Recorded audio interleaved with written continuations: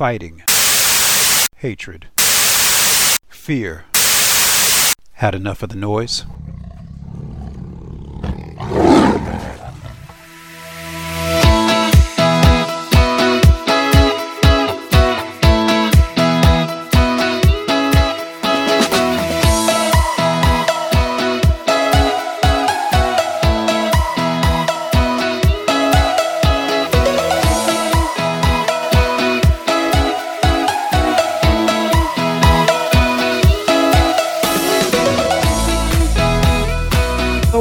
Welcome to Energetic Health Radio, and thank you so much for listening. I'm your host, Dr. Henry Ealy, and each show we begin with gratitude. So I want to say thank you to you for sharing Energetic Health Radio and my This Week in COVID research articles. Can't wait till we can start changing that up and doing some different articles for you as well, especially on natural healing, right? I mean, I think that's really where we're going to be moving. But of course, you'll be able to get these on the America Out Loud network. And of course, there's a bunch of great folks like Dr. Peter McCullough and so many others who are sharing information from the heart for the betterment of all. So thank you for all of your support. It really means the world to me and to us. If you're ready for another great show, so am I. So let's go to work. Now, today's show is going to be a little bit of a challenge. I'm going to tell you. All right. We have some special guests. Stephanie DeGarry, mother of Maddie DeGarry, who was severely injured during the Pfizer clinical trial by the experimental COVID shots, right? And unfortunately, she is now currently confined to a wheelchair and a feeding tube, right? We also have special guest Amanda Damien with us, a mama bear paralyzed by the Moderna experimental shot. And now she's recovered and she's able to use her body again, which is, blessing from God. But she lives her life in daily pain. But it doesn't stop her from making a difference, just like what's going on with Maddie and with Stephanie. It doesn't stop either of them from making a difference as well. And I'm going to let Stephanie tell that story. So we're going to listen to their stories, the nightmares that so often get lost in all of these numbers. But I want you to be clear. These are real people and they need real help that our government refuses to provide. So we're going to give you some opportunities to help them as well. Our question of the day is real simple. How would you feel if your child was severely injured by the experimental COVID shot or any vaccine? What would you do if your government refused to admit your child was injured by the experimental shot and then turned their back on you as well when you needed help the most? No help, completely desperate, and you're all on your own. What would you do? How would you feel? These are the stories getting canceled, getting censored, that aren't getting out there so that we understand there's far more going on than the numbers that are being reported. Every number has a story. And we're going to tell you two of those stories today, right after these messages. Energetic Health Radio is sponsored by the Energetic Health Institute, an amazing school for amazing people just like you. Ready to take control of your health? At EHI, we have many ways for you to tap into the power you already possess, heal what hurts as you learn scientifically supported healing art skills that you'll be able to use for a lifetime. We all want change in our world, so let that change begin with you, starting from the inside out. We have a great energetic cleansing program that is underway. If you want to enroll, we still have spaces available for the next week. Learn how to confidently use bentonite clay, psyllium, therapeutic levels of nutrients, and wonderful herbs to help heal your amazing body. Learn how your body is designed to work so you can truly take care of yourself. Learn how to feel amazing all over again, or perhaps for the very first time. Your body is designed to heal. It's fantastic at healing, and cleansing will help you put yourself in the position to heal. So go to energetichealthinstitute.org and check out our online and interactive energetic cleansing certification. Classes begin, like we said, March 11th. So that would be yesterday or a few days before this, depending on when you're listening, but they run throughout the year. This is definitely a healing skill you'll want to have, and we'll be right back with more Energetic Health Radio right after these messages.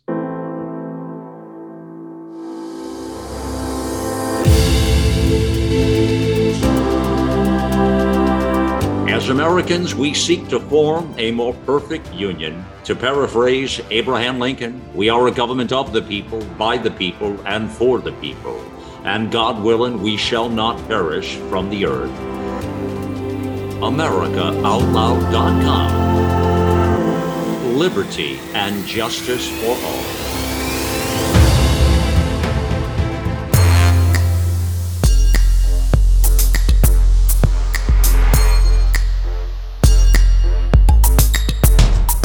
All right, welcome back, everyone. Well, today we're joined by special guest Stephanie DeGarry, mother of Maddie DeGarry, and I'm sure you've heard that story, right? She's the teenager. I keep wanting to say little girl because I'm a dad, but she's the teen who was injured during the Pfizer clinical trials. She spoke at Senator Ron Johnson's Capitol Hill testimony, and I think to me is really the spokes girl for what's going on. This is a situation, this is a story we cannot ignore and we cannot pretend didn't happen.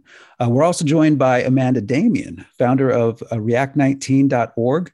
And I got to say, both of these incredible mama bears have been relentless in their fight to protect all children from the experimental COVID gene therapies. I'm not calling them a vaccine anymore, just so you're all on the same page with me.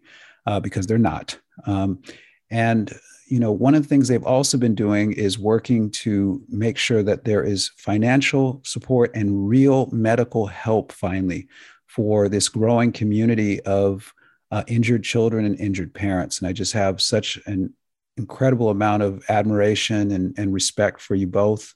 It's an honor to have you both here. Stephanie, how are you doing today? I'm doing good, tired. But optimistic, and thank you for having us on. Amen. Amen. And Amanda, how about yourself? How are you doing today? I'm great. Thanks for this opportunity. I'm happy to be here. Amen. Amen. Well, let's jump right in because I think the story, just in case people haven't heard it, and maybe there's some things we haven't heard yet. I want to make sure that listeners get a chance to have that. Stephanie, you've been through a nightmare that no parent should ever have to go through. I mean, you trusted people you should have been able to trust, right? What can you tell us about Maddie's injury and how it happened? So all three of my kids participated in the Pfizer COVID vaccine trial at Cincinnati Children's Hospital. Mm-hmm. They wanted to participate because, so let me take a step back. I was one of those moms, like a lot of the moms out there whose kids have not had a reaction to any vaccine. My kids had every single vaccine they were supposed to have. They got the flu shot every year, same with us. So I trusted the government and I trusted the medical professionals that they were telling the truth, and the pharmaceutical company. And so for me, in my head, this was like an opportunity for them to be protected early. They had actually asked to participate in it. They found out, my one son found out about the trial from another friend was in the trial, and his mom actually was in the trial for adults. So for in my head, there was low risk with this. There was only good that could come from it. So all three of my kids got their first vaccine, and none of them had any. They had the typical reaction. Actually, two of them had the typical reaction. The one who ended up getting the placebo had zero. So we pretty much knew right off the bat who got it and who didn't. So my older son ended up getting COVID after he got the first dose. So for the trial, if that happened, they didn't give you the second dose. So they still follow him, but he didn't get the second dose. So Maddie and my middle son got their second dose on January 20th. So after she got that one, the first thing she said to me when I saw her, because my husband took them, was that really hurt way worse than the first one. And I was like, oh, that's weird. Thinking, okay, you tensed your muscles, like they say when you get the flu shot. She came into our room in the middle of the night, and she's like, she never does this. And she's like, can I sleep with you? Something's not right. I don't feel right. And she slipped in between us, like it's very weird. But I was like, okay, maybe she just, doesn't feel right. it was weird, but I kind of passed it off. In the morning, I'm like, you don't have to go to school if you don't want to. I'm like, if you, knowing that there could be, you could have, the normal side effects that they had told us, which is where you could have a fever, basically what had happened before. But she said, no, I want to go to school. She hates missing school because she doesn't want to have to make up the work. Right. Grade A student, school is very important to her. So I went to work. My husband works from home. She got off the bus, walked in the door, dropped her bag. And my husband was at home. I was at work. And she was not good. Like she could barely even move. So he calls me and he says, Maddie's having some type of reaction to the vaccine. He's like, I already called the trial line because that's what we were instructed to do. She had like electrical shocks up and down her spine. She had severe abdominal pain, like excruciating, where she was like hunched over. Her fingers were white and cold, like ice cold, and her toes. When my husband called me, I hear her in the background. She's like, Mom, my heart, it feels like my heart's being ripped out through my neck. So I can't get that out of my head. This is the very next day, right, Stephanie? This is the very next day. Less than 24 hours. Yeah. Yes. Because they had the second dose at like around 5:30, like later on in the day. Mm-hmm. Now, once that occurred, at this point, it sounds like she was still able to walk. Barely. She was walking on her heels with her toes up. Her toes hurt, like everything hurt. So she was walking, she was like bent over and her toes were up. We couldn't put shoes on her. She couldn't lay on her back. Like when I walked into the room, it was scary when I got home because I immediately left. And then they actually called us back. They said, oh, we'll call you back. So they called back and they said that they wanted us to go to the ER, which we would have no matter what, but they wanted us to go to Cincinnati Children's. So we've never had to take our kids to the ER here ever, but even at other places that we lived at one time because my son needed stitches. Never. We never. So they wanted us to take her to Cincinnati Children's. They said it would be easier in terms of them being able to communicate, in terms of, the compensation and not having to pay for the hospital bills. So we're like, okay. So it was further away. We did it. And they went there, they did an ultrasound, they were checked for appendicitis, which it wasn't an appendicitis. They gave her an IV, did like minimal blood tests, I think a renal profile, the ultrasound, and gave her IV fluids, Zofran, because she was very nauseous, and pain medicine. And the IV, for whatever reason, and that helped her the first time. Like it kind of calmed her body down. But by the time she got home, within an hour of being home, it all went right back up again. So wait a minute, so they released her? They didn't keep her for observation overnight? Nope, sent her home. Wow. So now, we've heard some nightmare stories. I mean, I've heard more nightmare stories of experiences in hospitals over the last 2 years than I've ever heard in my entire medical career. And I've heard quite a few in my medical career. Stephanie, what has the experience been like for you as a mom going through the current medical system as you're attempting to get help for Maddie? So I'll first say that the trial did not happen the way I thought it would.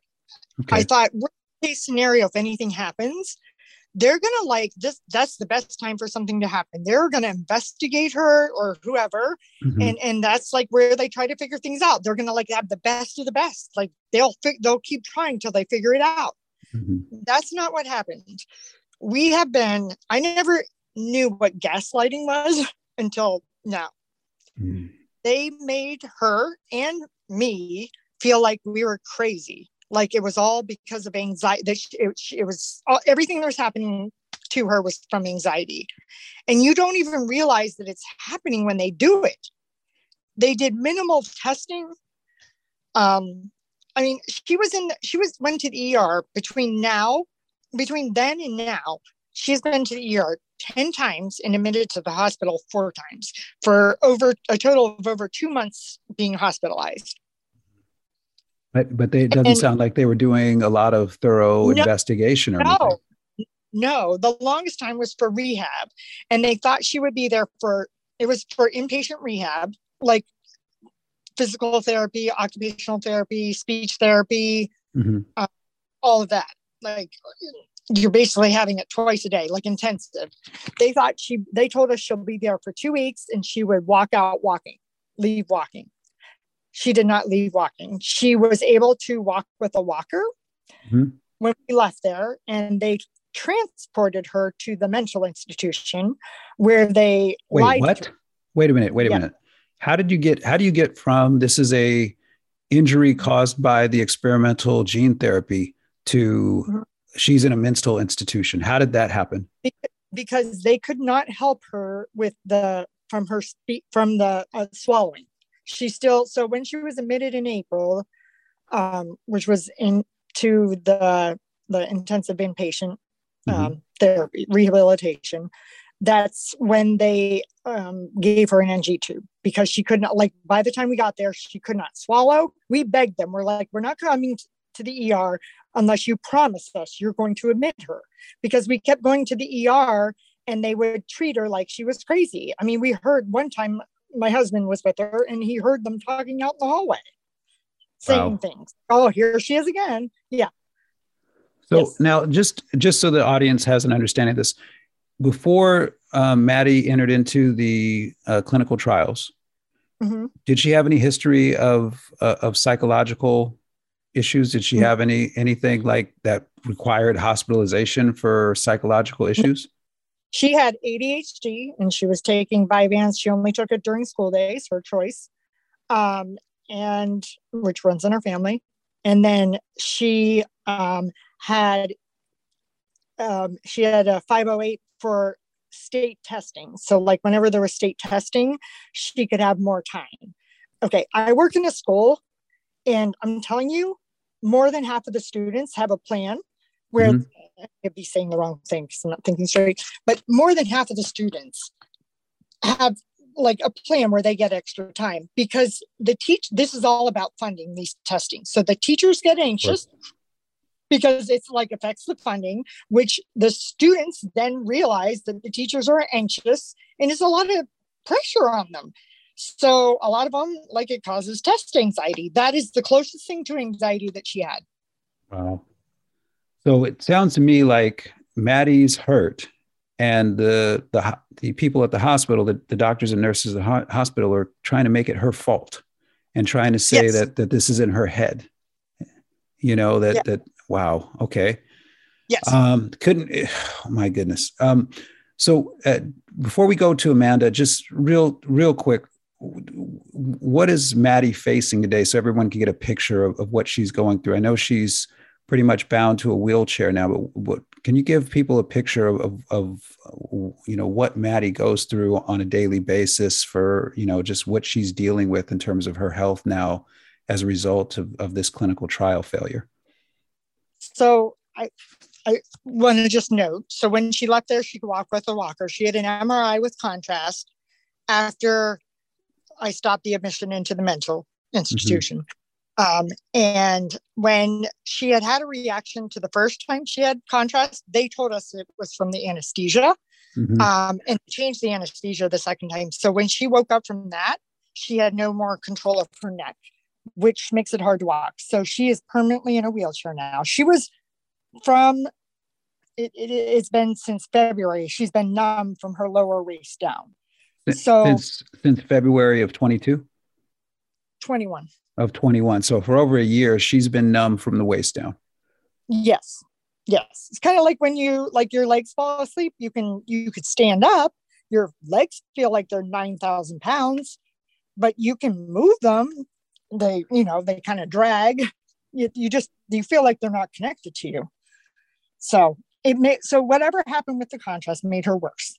So I just wanted to explain the being able to walk with a walker. She had to hold on to a walker. She would drop to the ground. I'm assuming because of the POTS.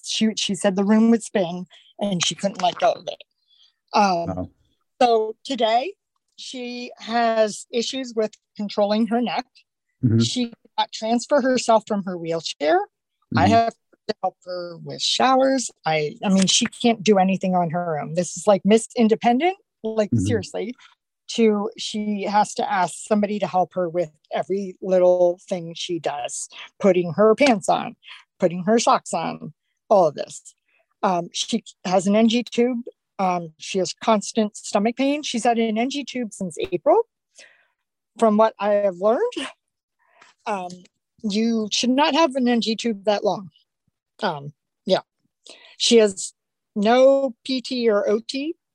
Really, the only option around here is Cincinnati Children's, and I don't trust them. So she's progressively getting worse. It's like something that's going on in her body. I don't know if it's the formula. I don't know. Nobody's been able to help us. All I can tell you is like everything keeps getting worse. She's in more pain, constant pain with her back, her neck. She goes to school for an hour and a half a day, 2 hours max. She went from being a straight A honors student to that. She can't see. She has tinnitus. Her memory, like cognition issues. Mm-hmm. She's not well. Like I have to ask you this, Stephanie, because what you're describing is just gut wrenching. I have to ask you this, and then we're going to take a break, and we'll come right back after a break with Amanda Damien's story as well. But I have to ask you, how do you feel, and what are you thinking? What are you feeling as this is happening? I wish I could go back in time and change it, but I can't, and I'm mad because it's taken forever to be able to find her help. Nobody would help her. Like I am on calls every night. I just keep talking because I don't want other kids to get hurt, and I need people to hear her story so somebody will help her, and you finally came. Like last month, I was scared. The last time she was hospitalized, I was scared. I'm like, this is never going to end. Like before, I was always optimistic. And it's tiring. You work a full-time job and you come back, and I feel like I failed her. Well, one thing I'm going to say before we go to break is that you haven't failed her. I think that where the failure lies is the failure of the manufacturer, the gene therapy manufacturers, to tell the truth, the failure of the government to verify that it is indeed safe and for clinical trial. And you should, as a parent, be able to trust these entities. And it's terrible, the situation that you all are in as a family, and that Maddie's in physically and emotionally as well. And I just want to send you a lot of love, because this sucks and it didn't have to happen. And this is why we have to stay together and embrace each other, I think, to make sure that we're doing everything we can, not just to prevent kids from this experience, but for the kids and the parents who've been hurt, that we are doing everything we can. If our government isn't going to step in and do the right thing, then we as private citizens have to step in and do the right thing and figure this out. There's so much at stake here, but the most of which is a young life, and to me, I value that. And I know everybody out there listening values that. So we appreciate you having the strength and courage to share this story yet again. And I think it's an appropriate time for us to take a short break for commercials and come back with Amanda Damien. As you can probably tell, this is a hard listen, folks, but it's a listen that we all have to have, because these stories, we need to make them a part of us so that they stop happening and never happen again. We'll be right back with more Energetic Health Radio and Amanda Damian right after these messages.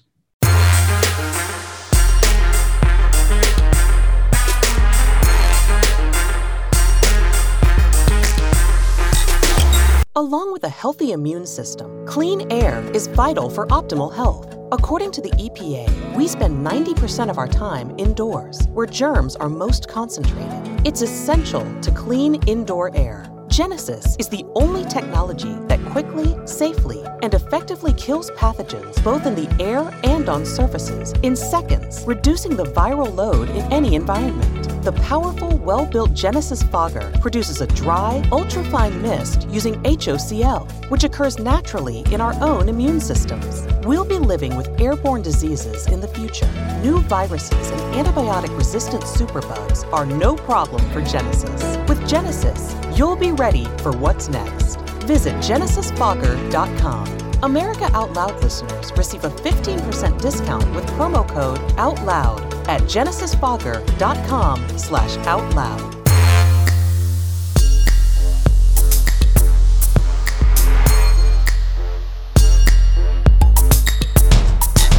Okay, everyone. Well, welcome back. And powerful segment with Stephanie DeGarry. Just the courage that it must take to soldier on every day is unimaginable. But we're going to give you some opportunities to support them in what they're doing. And at the very end, because that's the whole thing. It's not just about awareness. It's about us coming together to make sure we're supporting these families, supporting these kids. And now I'm going to bring on Amanda Damian. And the thing about Amanda is now we're going to see this from a parental side, where a parent has been injured. And maybe she'll talk with us a little bit about the impact on her children that when mommy's hurt, when a mama bear's hurt. So Amanda, many people, first of all, don't know that you were the driving force behind Defeat the Mandates in Washington, D.C. I heard that there was one woman that really kind of put it all together. And of course, it wasn't just one. There's a team. But I really heard that there was one person that really was the driving force. And it was so nice to finally meet you. So I want to say thank you for everything you did with that, because that was a historic day. And what really blew my mind was when I got to meet you and I found out that you did all of that while dealing with your own injury from one of the COVID gene therapy shots. So what can you tell us about your injury and how it happened? Yeah, the Defeat the Mandates was quite the feat. And I have to tell you and be honest, I'm a faithful person. And I really don't know how all that happened, but I believe in God and I gave it to him and he gave me the strength I needed to get through that. And I'm just so thrilled we were able to make that happen. Amen. So I am coming up almost 2 days from now. I am reaching my 1 year mark of receiving the Moderna vaccine. I received it on March 11th. Immediately within 3 minutes, I started to have tingling in my throat and in my chest. I thought, this is a weird feeling. It's not that big of a deal. I waited the 30 minutes and I got myself home. And by about the hour mark, I started to notice my heart started racing. Then I started having pain all over my body. The back pain and the abdominal pain was just absolutely excruciating. And I kept telling myself, oh, this is just what they said was going to be normal aches and pains. And I kept trying to wait it out. And by, overnight, I got really bad. I put a pulse ox on my finger and my heart rate was in the 190s. And I went to my husband and I said, I can't do this anymore. Something's really wrong. And so he took me over into the ER and the very first doctor I saw there, he wasn't surprised to see me. And that was my first warning sign. I was like, he told me that I was the fifth person there that had been into the ER on his shift, that he had seen post-vaccine. And I was early, it hadn't been rolled out to the public yet. And so, I said, is this common? Are you seeing that? And he had told me he had seen strokes, all kinds of things. And so they did a normal workup. They did a chest x-ray. They filled me 2 bags of fluid, got my heart rate down, said there's clearly something going on. Your EKG, your heart rhythm was okay. So we need to keep you hydrated. And really, we have no idea what this is. So they sent me home. Wait a minute. Hold on. We have no idea what this is. So rather than admitting you and saying, we're going to keep you under observation, so in case something happens unexpected, we're going to send you home where there's no care for you. Is that what happened? That's exactly what happened. God, that's a violation of medical ethics right there. It's clearly immoral and unethical to do that anyway, let me not interrupt. Tell us more about the injury and what happened. So I go home, symptoms progressed into, the second week. I started getting a rash all over my neck. I was getting fevers. The symptoms just started going on. The neurological symptoms started to bloom out, where I was getting these facial spasming muscle twitches that were, kind of like when your eye twitches, but picture like your entire side of your cheek and your face twitching uncontrollably for an extended period of time. It hurt really bad. And the heart issue kept going. I mean, when your heart rate just laying on the couch doing nothing is in the 170s, like something's wrong. Yes. I couldn't catch my breath. It was very uncomfortable. So I returned back to the ER for the second time. This time I saw a different doctor. They repeated some labs, added in an additional few lab works. Of course, still couldn't come up with anything. And this time they said, well, now we're going to throw some steroids at it. So here's a 5-day course of prednisone. I think you should call your primary care doctor tomorrow. Again, we don't want to keep you. Here's a bag of IV and go home. And at this time I said, something's not right. I'm not getting any better and I'm getting worse. I really don't, feel comfortable going home with no treatment. Right. They said basically it was almost like they were ushering me out because they didn't want me there. So I followed up with my primary doctor. We started making plans to start doing more testing into the cardiac realm. I then went for a stress test, of which I passed out on the treadmill, and the person who was administrating it had to pick me up off the floor. I think I scared her. She was terrified after that. I then got sent for a tilt table test, which if anyone's ever had that done, it's horrible. And they diagnosed me with something called POTS, which is postural orthostatic tachycardia syndrome, meaning when you change postural positions, your heart rate changes more than 30 points. They told me I had severe cardiac instability. They started me on a metoprolol heart medication. And we then moved into trying to find a neurologist. So this was about April. And the first neurologist appointment was not until the end of July.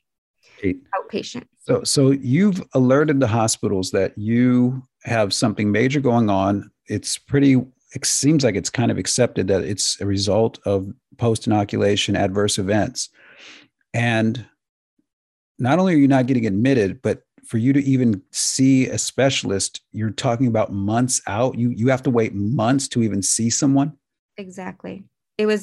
I couldn't believe it was happening. My family, my friends, everyone's like, how are they not seeing you? Like, why do you have to wait 5 months to see a doctor? And it was like the most incredibly frustrating process. I was making videos online, trying to call Moderna and say, hey, what's going on? Like something really bad is happening and no one is figuring this out. I started reaching out and I found a support group online. And honestly, that was a game changer for me to find out that there was more people in the world that were having the same things as me. And we weren't alone. And at that time, March, April, there was hundreds of people surfacing with these problems. We had appointments with the NIH. They reviewed our cases. They ordered some labs. They were very well aware of us, that we existed. But again, they were very specific in who they were willing to, bring out. And it wasn't something that was afforded to everyone. There was the promises of, we'll work with your primary care doctor. Yet after I had one virtual visit with the NIH, our follow-up visit was a no-show, and I followed up with her subsequently every week for 10 weeks, and I never heard back from her ever again. Oh, say that again. Say that again. The NIH doctor that I saw, I had a virtual telehealth visit with her. She ordered very specific labs from the Mayo Clinic. Right. Once we got those labs, she wanted to follow up with my primary care doctor, and we had an appointment set for us to have this virtual meeting. Right. She never showed up, and she never answered any one of my emails or voicemail messages ever again. Oh my God. So So they just ghosted you. Correct. Completely ghosted me. And I'm not unique. This was happening to multiple people within the group, which was major, major red flags to me. What's alarming hearing this, Amanda, is that the NIH is clearly, which is in charge of clinical trials as well, is clearly being appraised that there are some major things going on, that this is not this is real, this is not rare. You know, what's happening in terms of these injuries, significant injuries and adverse events. And not only are they not helping, not only are you getting delayed from even getting any entry level care, but when the NIH comes on the scene, they order some additional tests and then don't show up to a scheduled follow-up and then never get back to you after you're trying to get help. This is unconscionable. What's happening? Like a light switch. It was like they just turned off the light switch and never showed up ever again. If I ignore you, you don't exist kind of thing, right? Yes. Okay. So there's another important part. Yeah. What happens next? Yeah. So fast forward like about another week.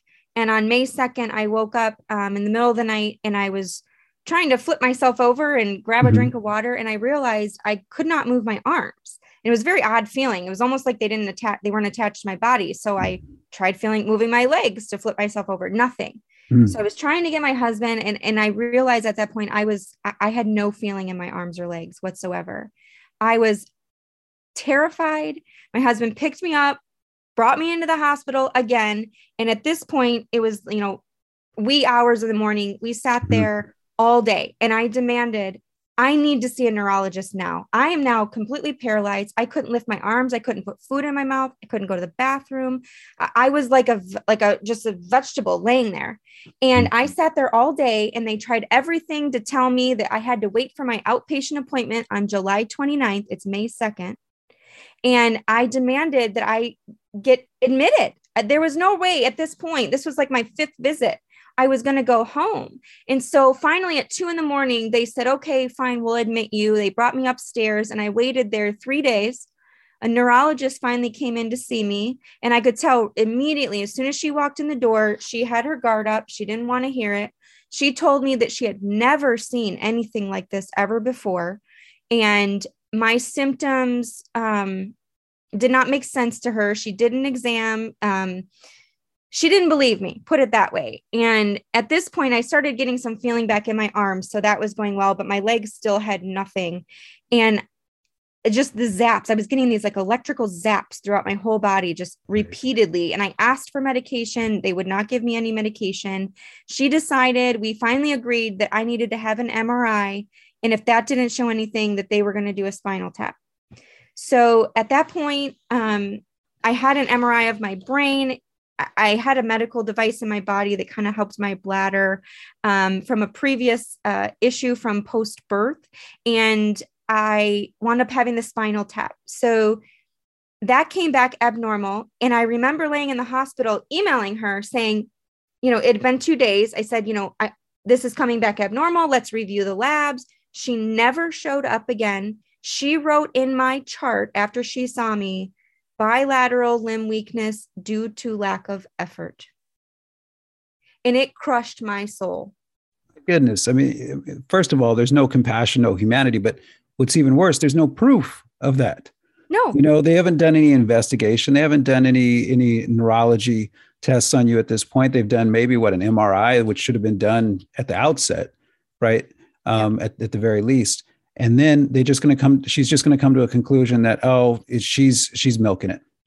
She can really move. She just doesn't want to move. She's trying to get some attention or something like that. That's the doctor's conclusion? Yes. It's interesting because I felt like that was at one of my lowest points while I was laying in that hospital, begging and begging and begging for treatment or, someone to investigate this. That is when I met Steph. And I remember laying there crying, thinking, I want to do everything in my power to not let this happen to kids.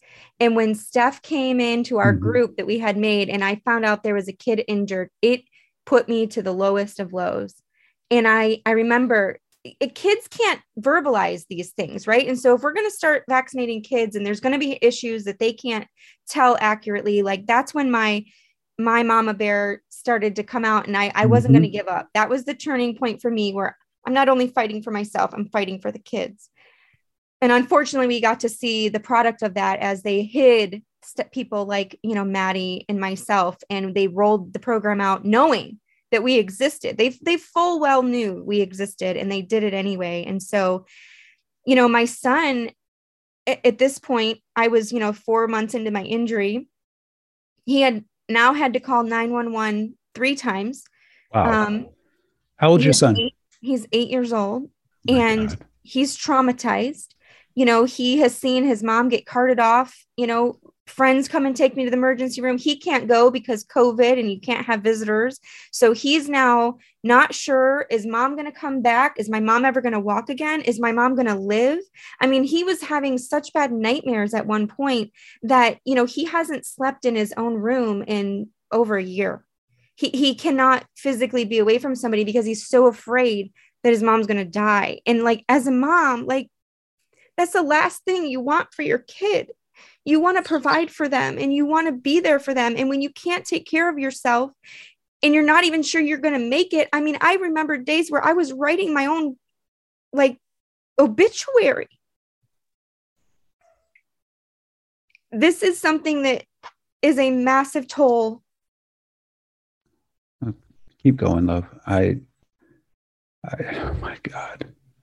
This is just taking a massive toll on not just the people who are injured. It's their families, my parents, an only child. My parents are helpless. They don't know what to do. They can't provide anything. I mean, they had to come over. I had to have 24-hour care when I came home from the hospital because I couldn't even wipe my own butt. I had to have somebody feed me. It goes far beyond just the person injured. It is a bomb that goes off, and there's a blast radius, and those affect family and friends. And, they all feel helpless because there's not a darn thing they can do to help us. And I want people to understand that it's not just about the people that are injured. The families are at a tremendous loss and a tremendous amount of stress and anxiety over watching this happen, sitting back and not being able to do anything about it. This is horrible. While the whole public is being told this thing is safe and effective. Right. While the public's being lied to, while the public's being coerced, and while people like you, people like Stephanie, people like Ernesto Ramirez are all, being censored. You can't get that. I'm still beside myself that mainstream media has been such dereliction of duty that your stories we're past a year now are only getting out because of the great efforts that you're taking to get them out in hopes of protecting children and educating parents. Like, hey, there are very real risks here, and I'm living proof that there are very real risks here. It's staggering, Amanda, to hear your story and know that there was no plan in place for what happens when somebody is hurt. It's staggering for me to hear that they didn't even want to admit, either you or Maddie, to at least say, hey, we're going to observe and see what's going on, and we're going to start problem solving this from day one and figuring this out together. It's mind-boggling to me that the NIH would get itself involved and then not show up to a planned meeting and then not respond to you. What does it feel like to have trusted the government, trusted the marketing, trusted the gene therapy manufacturers? What does it feel like to have trusted them and been so betrayed in this? What does that feel like for you? I feel so betrayed. Another friend of mine that, is also vaccine injured, she refers to us as the soldiers left on the battlefield. Right? We were all just trying to do our part. I was the same way as Stephanie, where, I received my vaccinations as a kid. I vaccinated my child. Mm-hmm. I believed what I thought was the real science. I clearly know now that is a lie.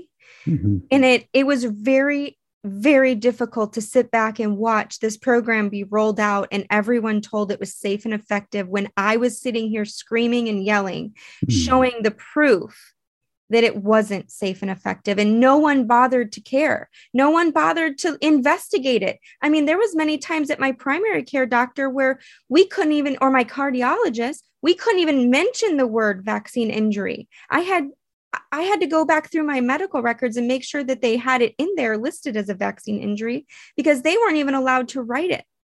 And so the amount of malpractice in so many different ways is earth-shattering to me.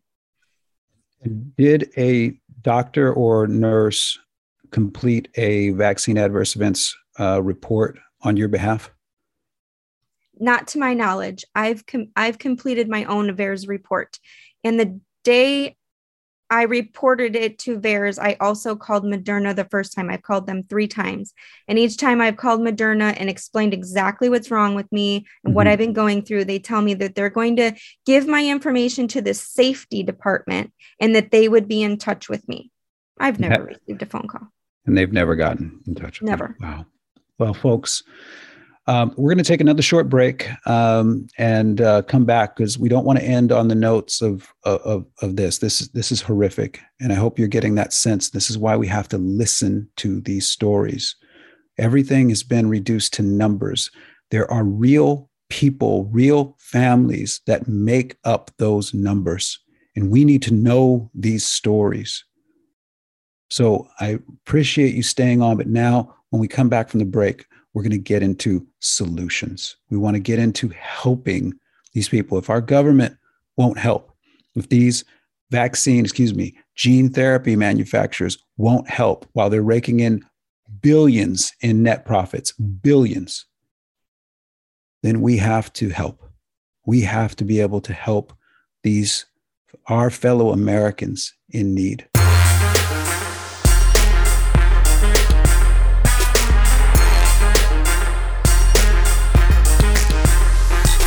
Trouble getting to sleep and staying asleep can be infuriating.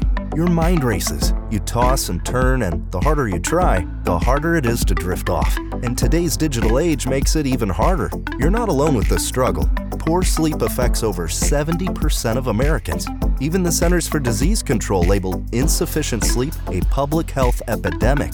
To take back your sleep, Healthy Cell has created REM Sleep, the only sleep supplement made to support all 4 stages of human sleep, with calming herbs, amino acids, and sleep hormone support, delivered in a patent-pending, pill-free, ultra-absorption microgel formula that tastes great. Fall asleep, stay asleep, sleep deeply, and wake up refreshed with Healthy Cell's REM Sleep. Go to healthycell.com and use code OUTLOUD for 20% off your first order. That's healthycell.com, HEALTHYCELL, and use code OUTLOUD for 20% off.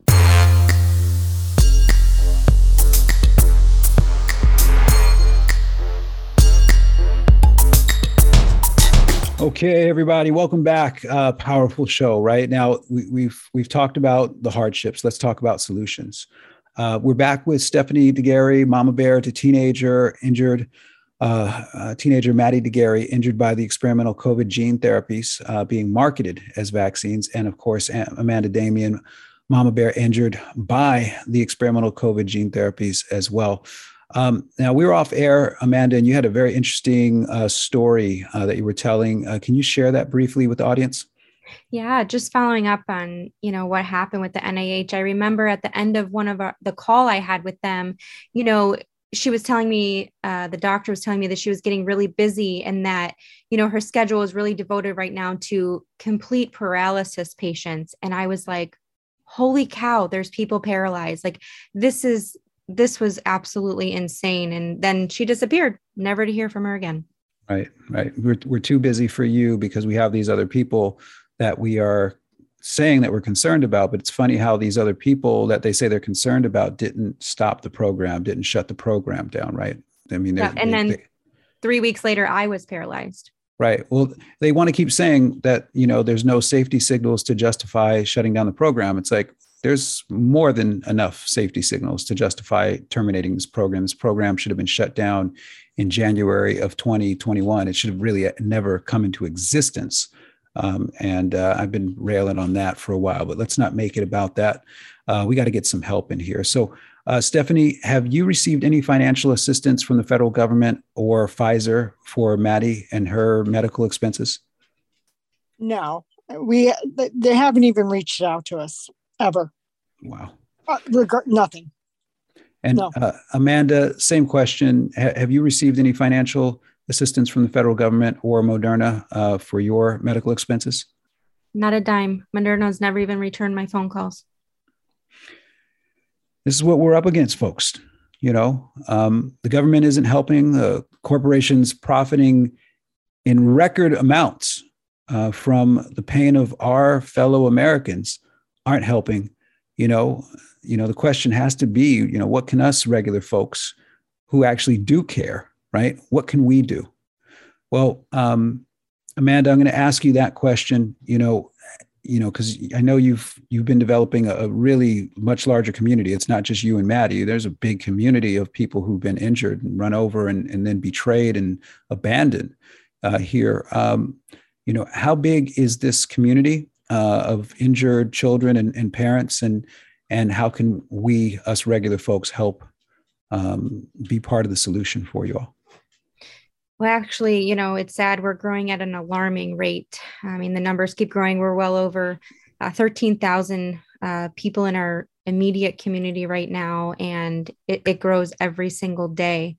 So one of the things that we've done is we've created react19.org, and that is a place for us to do our advocacy research. There's many people working behind the scenes because the government is not providing assistance, and that takes a lot of money to fund. We also are going to be rolling out a program to help directly impact the injured and provide a financial care program to them. So if you'd like to support that, you can text the word REACT, REACT, to the number 50155. All right. Once again, everyone, that's REACT, REACT. Text that to 50155, and you'll get a response text that's going to tell you what you can do to donate. You can donate in a one-time donation. You can donate on a monthly reoccurring donation. Every dollar goes to help people in need, and we really appreciate you donating and giving what you can, especially in these trying times. Stephanie, knowing what you know now, what's important for parents to know when considering these experimental gene therapies for their children? You are not getting informed consent, and if anything happens to your child, you are on your own. The all that you think would help you won't. It took us over a year to find you to be able to help Maddie. You're on your own, and it's not going to be easy, and you're going to feel guilt that you've never felt before. Amanda, same question. Knowing what you know now, what's important for parents to know when considering these experiments for their children or themselves? Yeah, same exact thing. There is no informed consent. The data is there now. The symptoms and the reactions have been released, and they are looking the other way. You are on your own. They do not provide any help whatsoever. This is a completely revealing interview, and I want to thank you both for your courage. I want to thank you both for your endurance. I want to thank you both for, in spite of all of the daily real obstacles you face, making a decision to fight for other people as well. I think it speaks volumes of who both of you are. I think, like I've said many times, when people show you who they are, believe them the first time. I believe that both of you are heroes. I believe both of you have taken something that is horrific and are doing everything you can to transform it into a life-saving effort for many people out there. And I'm honored and privileged to be able to work with you both and fight alongside you, because this is what it's all about. And this is what I've been in from day one. folks, my final thoughts, there are many ways to help. And I know times are tough. So there's many ways to help. And one of the best ways potentially is to make sure that we don't allow these stories of the injured to go censored any longer. That these stories need to be told. They need to be out there. We need to be talking about them. These are real people. They're not just numbers and VERIS reports and identification numbers. These are real people enduring real injuries and getting no help from the people who hurt them and told them that these were safe and effective. We're better than this, America, and we're going to show it. Now, we talked about this, the react19.org, and you can go there to support the community. Maddie and Amanda are entering into a very specific healing process that is going to cost some money, and they're going to need some help, and we can help them. If you want to specifically donate to support Maddie and Amanda's healing process, you can go to Give, Send, Go. Excuse me, I misread that. To Give, Send, Go, and you can search for Maddie, M-A-D-D-I-E, Degary, D-E-G-A-R-A-Y. We'll also have these links, of course, in the show notes and everything. We'll make sure it's super simple for you to help. Anything you donate on behalf specifically of Maddie will go for Amanda as well. There's also a second option. We have to have multiple options now because you don't know which one's going to get shut down, right? Just for doing the right thing. Lifefunder.com, and that would be for Maddie, M-A-D-D-I-E. Again, we'll make sure those links are very accessible for you. I'm stunned right now, and I'm going to have to meditate on this and digest what I've heard, because these are two stories out of hundreds of thousands, if not millions, in this country. And we have to do something about this. This is wrong. This is especially wrong if we know that this has happened and we do nothing about it. That makes us complicit, and I won't be complicit in the greatest crime that's ever taken place in human history. I hope you share that, and I hope you share the speaking of truth. I hope you share these stories. I hope you donate, give what you can, even if it's $1. Give what you can, and let's do all we can to help the people that got run over, betrayed, and abandoned by our government and by the companies that are raking in billions upon hundreds of billions of dollars in profit. Remember, folks, our path to victory has 4 divine challenges for us all. To number 1, take no offense. Number 2, speak truth. Number 3, be selfless. And number 4, remain humble. There's no victory laps here. May our Creator shine His divine light down upon us, everyone we love, and surround us in the protection of His warm embrace. Next week, we'll have very special guests, Anna Forrest and Jose, who are going to talk to us about some aspects of healing, particularly with respect to these post-inoculation injuries that may be a little bit unconventional, but very, very interesting. Until next week, I'm Dr. Henry Ely for Energetic Health Radio and the Energetic Health Institute, and I say to you, aloha and adios.